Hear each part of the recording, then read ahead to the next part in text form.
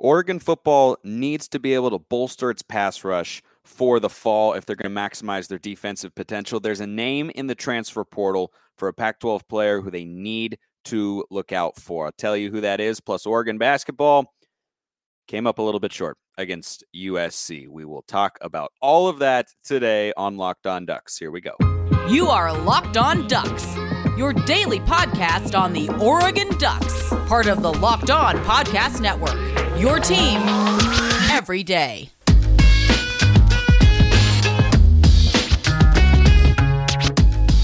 Yes, it is that time once again for Locked On Ducks. I'm your host, Spencer McLaughlin. Thank you for making this your first listen every day. It's part of the Locked On Podcast Network, your number one source to stay up to date with the Ducks every single weekday. Today's episode is brought to you by betonline.net.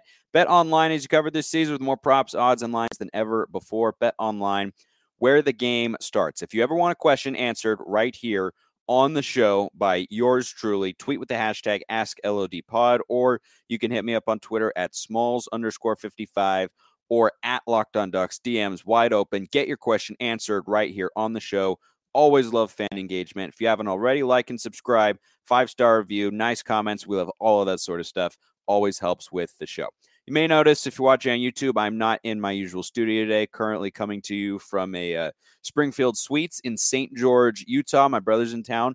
We're playing some golf, and it is fantastic. He waved in the background. So my older brother, Mitchell, he says hi. The guy from Disneyland a couple days ago, he says hello, Duck fans. Yeah, he's a fellow Duck himself. You're also might notice I not wearing an Oregon shirt right now, and, it's not technically a requirement, but I'm sure some of you are baseball fans.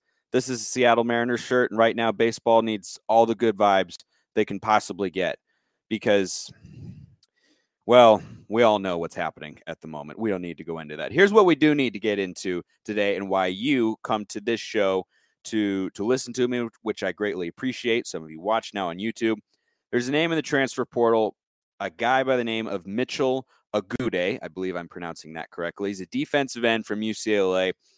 This should be Oregon's top target in the transfer portal right now, until he commits somewhere, and then there will be another top target. This is just the way that the transfer portal works, and Oregon has got some roster deficiencies. I think overall the roster is in good shape for 2022, and they can win 9, 10, maybe even 11 games, depending on how the coaching staff is able to work together on game day. But this is a name that Oregon could really, really use. With Kayvon Thibodeau going to the NFL, there's no home run pass rusher for the Ducks. And Agude is a guy that I like for several reasons. 18 games in 2 seasons with the Bruins, 78 tackles, 15 and a half tackles for loss. So that's almost a tackle for loss per game. That's a decent rate. 4.5 sacks, 4 passes defended, 4 quarterback hits, 7 forced fumbles. In 2021 alone, he had 54 tackles, 6.5 tackles for loss, 2 sacks, and 4 forced fumbles. When you watch this guy play, he's got this kind of energy, passion, and just explosiveness about him. He's a pretty big guy, 6'4", 245 pounds. He's an edge rusher, and this is what Oregon needs. I've talked about in previous episodes how the Ducks need to go to the transfer portal to continue to bolster the defensive line. This is exactly the kind of guy that I am talking about. And it should be a recruiting priority for Dan Lanning and the staff for the class of 2023 and beyond. I'm sure it will be. Defensive coaches, you got to have the pass rushers up there. It's always critical. But there's something that I really like about Agude, in addition to the fact that he looks pretty good on tape and he's productive in the Pac-12 conference. He's probably UCLA's best pass rusher from this past season, maybe the past 2 years. But this last one especially, he was really, really effective. Their defensive coordinator wasn't very good, and they're hiring a new one, which they should, but he was one of their better players for sure. He was second-team All-Pac-12 after he started his career at Riverside Community College. I'm a huge fan of JUCO players because they have that grit and grind mentality about them because they've had to work extra hard to get to where they are. Every D1 athlete has to put in however many hours that you can't even count or tally up in any measurable way. You have to put in all that sort of time, all that sort of effort that nobody sees to get to the D1 level. But to get there after going to a junior college first, the JUCO life is not exactly glamorous the way it is at a big Division I school, right? When he went from a JUCO to UCLA, his lifestyle improved dramatically. But that tells me that this guy is just all in on football and everything that it can do for him. He'll have one more year of eligibility, and Oregon right now is in the Final Four for him. And I've said they need to keep adding the defensive line. Interior, we're probably set. But defensive end, it's up in the air. You just lose so much production with Kayvon Thibodeau because he was just a game wrecker. Coordinators had to scheme specifically for him and plays with, chipping with running backs and tight ends. He just brought so much to the table. Not having him leaves a massive, massive void. And we saw in several games when Oregon's pass rush wasn't the same. It was when Kayvon Thibodeau was not on the field, and he single-handedly won games for Oregon a season ago. And when you look at the defensive back position as well, I think there's some depth there in terms of talent, right? Christian Gonzalez in the transfer portal from Colorado, Dante Manning, a 5-star, Triquez Bridges, we've seen a little bit of him, Jalen Davies, Bennett Williams, Jeffrey Bassa. There's some guys there, but outside of Christian Gonzalez, there's really not that much experience. And Bassa, remember, is going to be transitioning back to safety from linebacker where he played this year. I think he'll be a lot better at strong safety anyway. But the best way to help your young defensive backs, or frankly, any defensive backs that you have, is to have a great pass rush. And Oregon right now has got the interior guys, Popo Almavai, Brandon Dorlus, Sam Taimani. They've got depth on the interior to be able to get after the passer and stuff the run a little bit. But off the edges, this roster's pretty weak right now. And I'll tell you just exactly how weak after I tell you that football might be over this season. We're talking about it anyway, but basketball is in full steam for pro and college hoops. From all the latest odds, totals, player performance props to where the next fired coach is going to land, betonline.net is the number one spot for all your sports betting needs. BetOnline remains the best spot for all your sports scores, podcasts, and news this season. It's not just basketball. BetOnline.net is your source for hockey, boxing, UFC. They had Olympic coverage and information. They got everything that you could want. Head to the website today or use your mobile device to learn more about the trends in action. BetOnline, where the game starts. So Oregon needs help at the defensive end position. That much is pretty clear. Braden Swinson is probably the only name that any Oregon fans will really recognize coming back at the defensive end slot. DJ Johnson will probably be going back to defensive end. I think that's the last word out on him. But just to put in perspective how badly Oregon needs to be able to look at the transfer portal and get a guy like Mitchell Agude, they're in the Final Four. It's Tennessee, Washington, Miami, and the Ducks. Last year, Oregon as a team had 23 sacks, which, by the way, was not a good number. So even with Kayvon Thibodeau, it was not a particularly productive front line when you talk about getting after the passer and getting him on the ground. 23 sacks by the Ducks, 7 by Kayvon Thibodeau. That's, about a third for those of us math whizzes at home. 4 of them by Noah Sewell, our middle linebacker. Braden Swinson and Brandon Dorlus were the only other two who had multiple sacks. Dorlus had 3. And Swinson had 3 and Dorlus had 2.5 respectively. So there isn't even a lot of production in terms of sacking the quarterback returning to this Oregon line. And that's why I think Agude just makes so much sense. And he's a Kayvon Thibodeau type of player in how he plays stylistically. No one is Kayvon Thibodeau except for, Aiden Hutchinson, obviously, for Michigan, who's also going to be a top 5 draft pick. But I think that if you add a guy like Agude, you can have an anchor who you can look at and say, that's your number one passer. That's a guy who, you're looking for on 3rd and 6, right? That's what we were always doing this past season as Duck fans. 3rd and 6, where's Thibodeau? That's what the other offense was doing. 3rd and 6, 3rd and 7, 3rd and 10. Where's Kayvon Thibodeau? How is he going to get after the passer? Oregon doesn't have a guy who can do that right now. I mean, Braden Swinson has shown some nice moments, but on the whole, he really struggled to generate pressure at a high rate when he was one-on-one with a tackle. And Agude is a guy who just plays with such a high motor, and I think could really help out this defensive line. That 23 sacks number it was barely outside the top 60 teams nationally. Yeah, they were not even in the top 60 nationally in total sacks. And Thibodeau missed some time. He still led our team with 7. This is just a clear position of need. And I think the staff has done a great job addressing the defensive back position. You've got the two Jaleels coming in as well with the guys that I mentioned earlier in the show. So I think that they're set there, and guys just have to be able to play and grow into their full potential. But every DB needs a good defensive line. That's just the reality of playing football. And I think Mitchell Agude is a guy who can bring that. I think that he can be a little bit of an anchor, and it's just for 1 year. He's played each of his last 4 years, 2 at Riverside Community College and 2 at UCLA, but he's productive with the Bruins.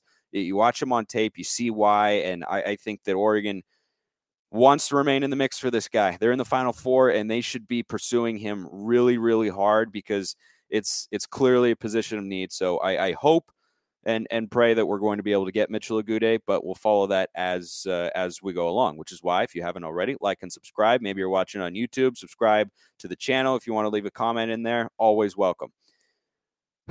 Okay, we got to get through this. I was thinking about recording this last night when it happened, but my brother and I were kind of losing our minds, and if I'd come on here, it would have been a really depressing pod to talk about Oregon basketball in the moments after it happened against USC.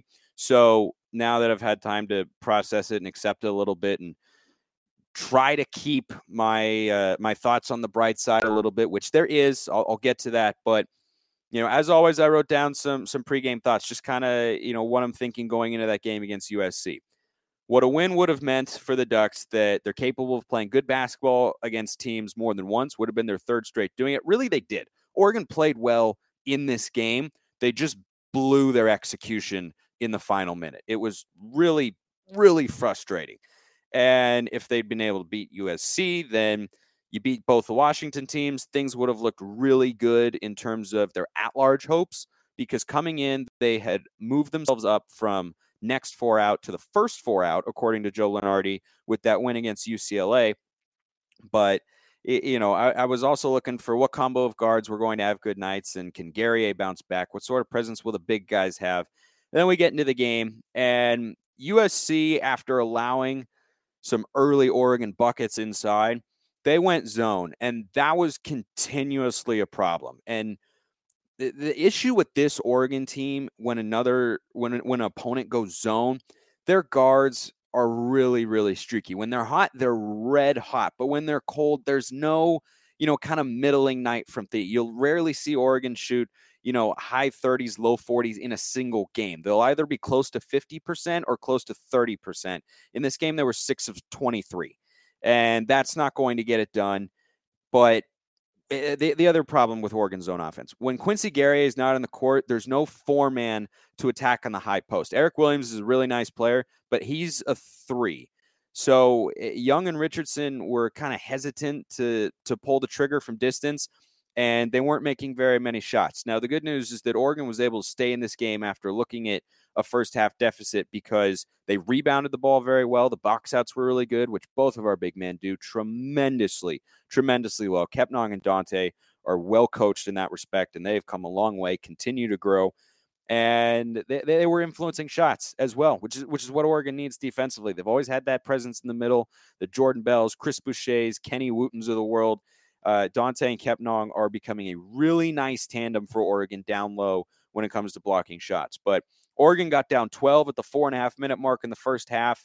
Then Davion Harmon hit a 3, forced turnover, lobbed it up to Williams, and they got back within 3. And then they ended up going on a 13-0 run to get back in front, and then it was a 1-point game at the half. I think USC was up. But what was so great about that was the Ducks showed urgency. And I've talked about that a lot with regards to Oregon basketball in the last couple of weeks.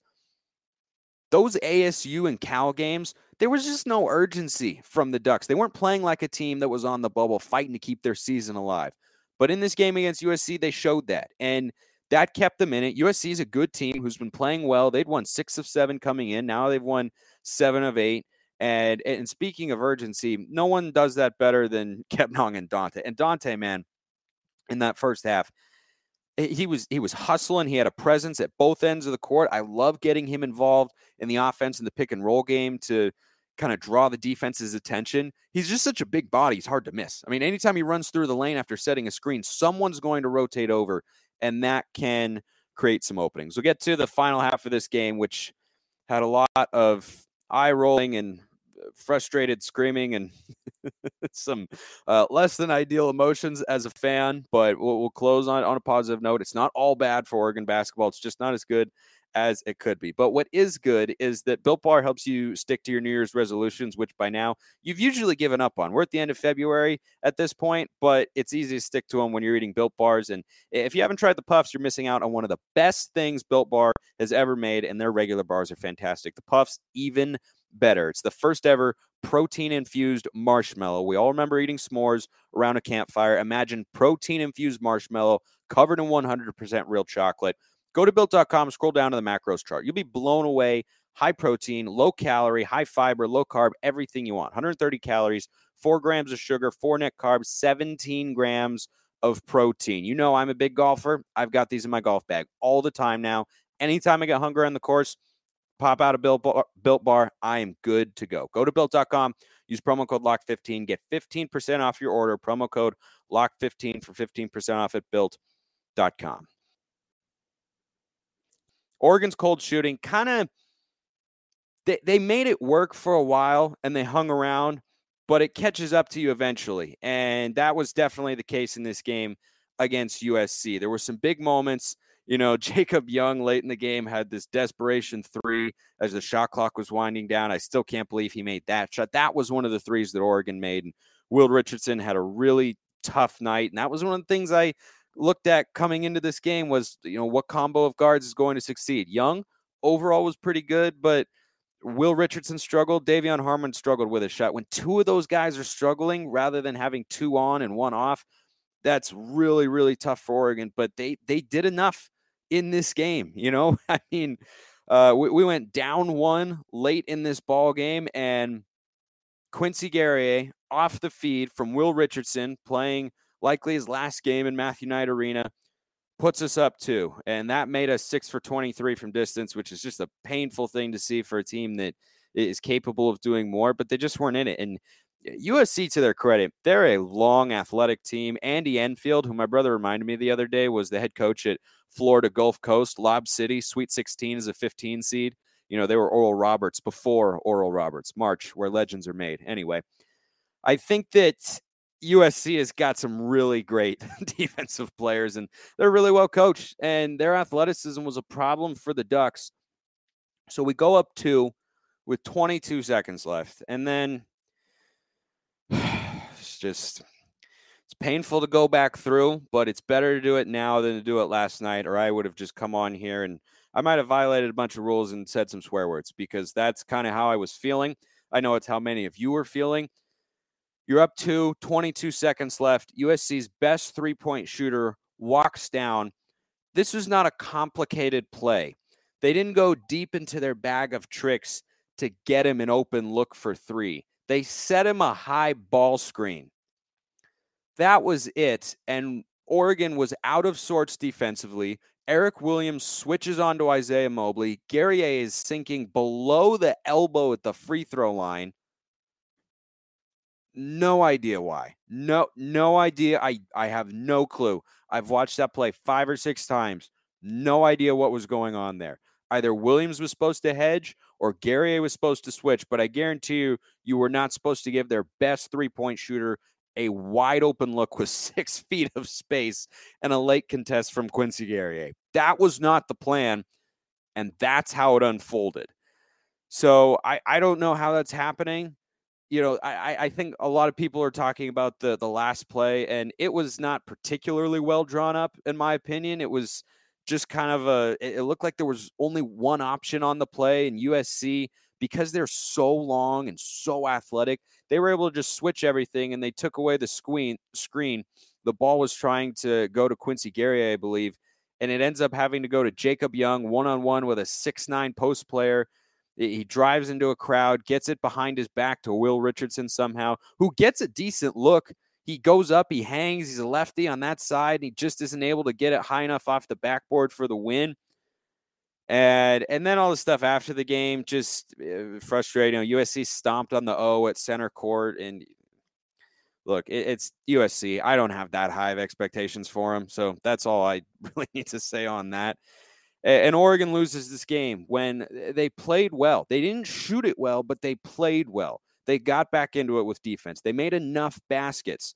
They scored 69 points in this game, and with a Dana Altman coach defense, that's usually enough. It should have been enough. It should have been enough, and yet it wasn't because of one play late, and Dana Altman did something I don't agree with. You won't hear me question him often because he's an outstanding basketball coach, but for your two biggest defensive sequences of the ball game, you had both bigs on the bench, Dante and Kepnong. The bucket before the go-ahead three for USC, they got Isaiah Mobley switched on to Davion Harmon on a late rotation. Kepnong and Dante contest that shot and at least make it tough, maybe even force a miss as they had, in the first half. Isaiah Mobley was scoreless in the first half of this ball game. So I understand the small lineup from a certain perspective at the offensive end when you're going up against the zone, though the big men were able to find some holes in the zone late. But I understand if you want 5 shooters on the floor. But at the defensive end, to have no shot blocking presence, I just think that opened the eyes wide for USC to go into the paint and attack. And they did. They got a bucket, and then they came down, and we gifted them a 3. So that was a really frustrating way to lose the game. It was really, really frustrating because you hear coaches say all the time, we got to play a full 40 minutes. Oregon played 39 minutes and 30 seconds of good basketball, maybe even more than that. It was probably 39 minutes and 40 seconds. But the final 20 wasn't there. And that is brutal. They played well enough to win this game. I thought they played better than USC overall, save for a run that the Trojans had at the end of the first half. And now Oregon got the split that they were told they needed to get from Joe Lunardi to keep their at-large bid hopes alive. But you had to split with the LA schools. They did sweep the Washington schools, both on the road, where Oregon has struggled this year. They've lost 2 straight games on the road down in the desert to Tempe, or to Arizona State and Tempe, and then in Tucson to Arizona, both of which were winnable in their own right. Don't need to go back into them. But we've got to beat both the Washington schools and then get at least to the semifinals. Now, if you beat both Washington schools, you'll get a bye into the quarterfinals, and one Pac-12 tournament win should be enough. But this would have been so big for the Ducks. It would have been huge for their resume. Absolutely massive to have 2 more quad 1 wins going into the final stretch. It would have been nice. It would have been really, really nice. And but that's the good news is going into Thursday, Lunardi said you need to do this. Well, though we could have done better than what he said, we've accomplished step 1. We've accomplished step 1. That's the good news. And though we have to, again, stress out every game and monitor the first 4 in or the last 4 in and the first 4 out, next 4, all that sort of stuff, there's still a chance. So that's the positive news. And at the end of the day, what you're looking for with this Oregon team is just a chance. They've got it. Got to beat the Cougs, got to beat the Huskies, and show up well in the Pac-12 tournament.